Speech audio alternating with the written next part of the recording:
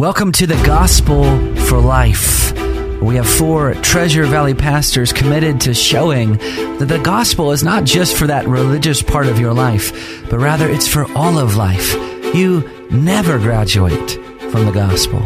I'm Josh Bales, pastor of the Well Church, here with Russell Herman, pastor at Cloverdale United Reformed Church, Phil Moran, pastor at Christ Presbyterian Church, and Jonathan Van Hoogen, pastor at Dayspring United Reformed Church. Now, if you'd like to find out more about us or catch past broadcasts or get information about our annual conference, you can find us at reformationboise.com. All right, welcome to the show today. It's just the 3 of us, Pastor Russ, Pastor Phil, and myself. Pastor Jonathan has his 10th grandchild yesterday. Praise the Lord. So you'll have to put up with us today. Well, I don't think he had the grandchild. No. I think it was his daughter-in-law. Thank God for that. Yeah. So we have been working through the state of theology. There is a great survey that Ligonier Ministry does every 2 years to kind of feel out the faith of Americans. And we are on statement number 13, which is a really important statement. It deals with justification. We were talking off the air before we pressed go, why this is so important. So many people don't know what justification means. So many people don't understand how they are made right with God. This deals with the basic question of salvation. How can a sinner stand before a holy God? So the statement reads this: God counts a person as righteous, not because of one's works, but only because of one's faith in Jesus Christ. And the respondents can agree or disagree. The stats in front of me say that 55% of evangelicals agree that God counts a person as righteous, not because of their works, but because of their faith in Jesus Christ. What do you guys think about that? I think, read the statement again. Yes, that's important. God counts a person as righteous, not because of one's works, but only because of one's faith in Jesus Christ.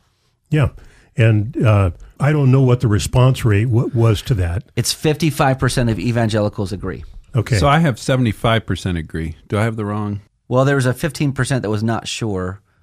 Oh, I think I'm reading it wrong. I think you're right. Yeah, 75%. See, this is how prepared. This is called professional radio. Welcome to this America. The difficulty is the question. I'm sorry, I'm going to put on my educator hat just momentarily. You're not supposed to create questions that have negations. Yes. Because the listener and the reader, it's very confusing. But I will say that Dutch theologians, which this is going to reveal their tendency towards their belief in total depravity. If they could phrase things in the negative, they would. So instead of every negative comment, question, so if you say God counts a person as righteous not because of one's works, what that means is that question could be phrased in the positive direction. And so it's difficult to answer a question that has the negation within it, but I will say Dutch theologians do that all the time. Mm-hmm. Yeah. Bless their hearts. And then when they really want to say something positive, they might actually do the double negation, or when they're really feeling great about themselves, they do the triple negation. And then your brain explodes because you're like, wait, they're negating a negation of a negation? Oh, I get what they're saying. That's clear. I was lost at the first negation. Yep, exactly.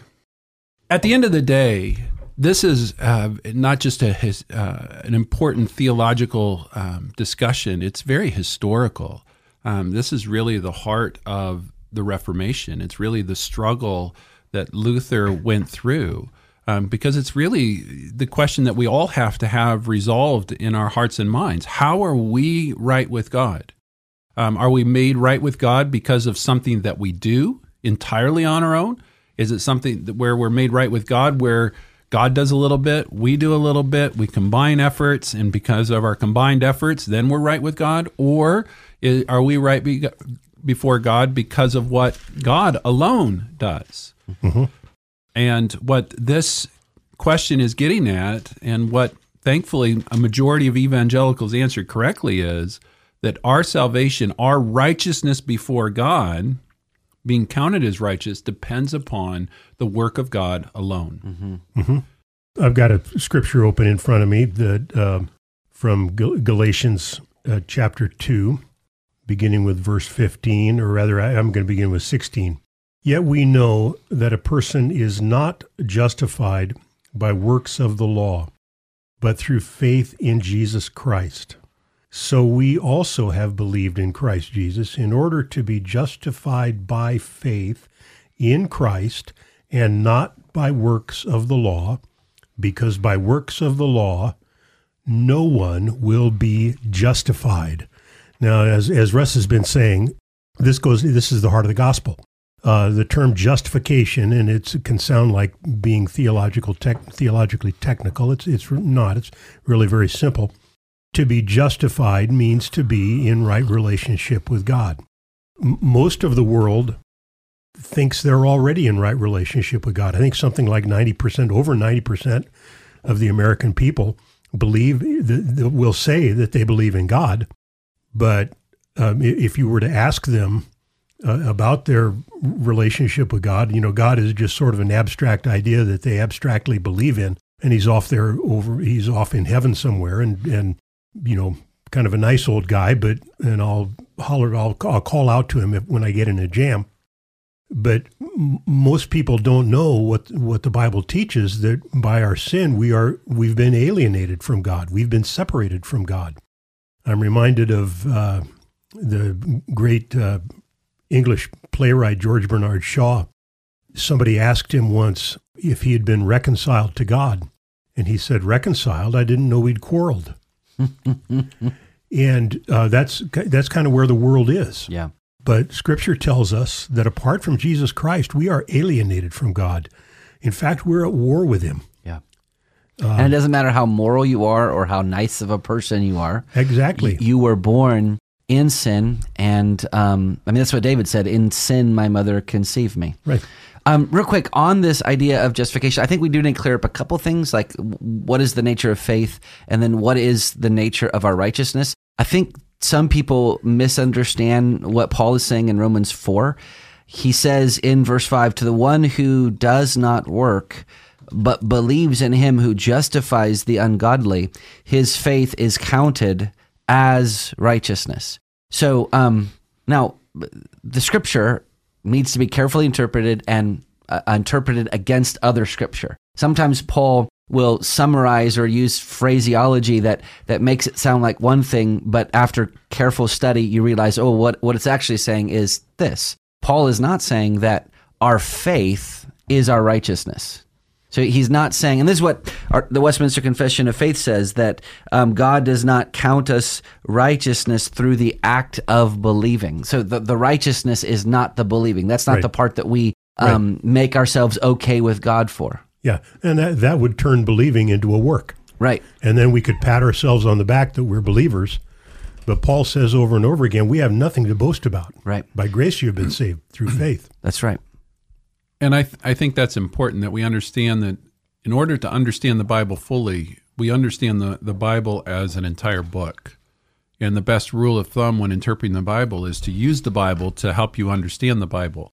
And so Phil just quoted from Ephesians 2:8-9. Well, Ephesians 2:8-9 clearly states that faith is a gift. Mm-hmm.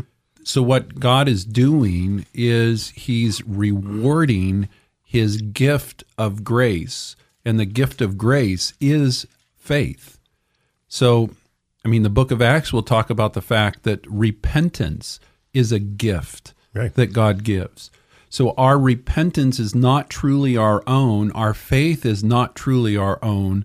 They're a gift that we then do use, but we didn't provide it. Yeah. I think the simple analogy would be when my kids were younger, on Mother's Day, when we would go and shop for a Mother's Day present, I gave all of the money. The kids gave the gift, right? But they didn't do anything to earn the gift. If they had to provide the gift, they wouldn't have been able to do it. Mm-hmm. They could only do it because I was behind them financing the Mother's Day gift. That's what is happening in a spiritual realm with regard to faith and repentance. Mm-hmm. Yep. we wouldn't be able to do it on our own, but we're given those from God. So the source of faith is God. The nature of faith, I think this is also a point of misunderstanding. Like faith is some sort of self-confidence or inner power or some sort of Jedi mind trick, if I just can conjure up enough faith. But that's not what faith is. Right. I think this is where the book of John is so helpful. Jesus always makes these statements. I am the bread of life. I am the light of the world. I am the door. I am the good shepherd. In all of these things, he's showing himself to be all-sufficient. What faith is an empty hand that says, please give me what you are offering me. It's receiving. So if you're looking for, how do I understand faith? It is this. Faith is receiving Jesus as he offers himself to us, as the all-sufficient bread of life, as the water that satisfies for everlasting life, for the light that shines into our darkness. It's simply receiving. And I think after Phil was reading from the book of Galatians, and it says, you can't be justified by the works of the law. And I think the natural human response to that is, okay, maybe not entirely, but can't I contribute something? Right. And I'm just so thankful that question's not new. I mean, that's actually a question in the Heidelberg Catechism. It says, why can't our good works be our righteousness before God, or at least a part of our righteousness? Well, I think that's a helpful question. Yeah. Why can't they? And the answer says, because the righteousness which can pass God's judgment must be entirely perfect and must in every way measure up to his divine law. But even our best works in this life are all imperfect and stained with sin. Yeah. We, at the end of the day, dear brother or sister in the Lord, you don't want God to use your righteousness as a standard for judgment. Yep. Because our righteousness is not able to stand up to the judgment of God. And that's the great doctrine of justification by faith alone. So this is, you read Heidelberg, I'm going to read out of the Westminster. Question number 33, what is justification? Justification is an act of God's free grace wherein he pardons all of our sins and accepts us as righteous in his sight only for the righteousness of Christ imputed to us and received by faith alone. God only accepts perfect people into heaven. And Christians are made perfect by the righteousness of Christ given to them freely through the instrument of faith. Yeah. The Christian life begins by grace through faith.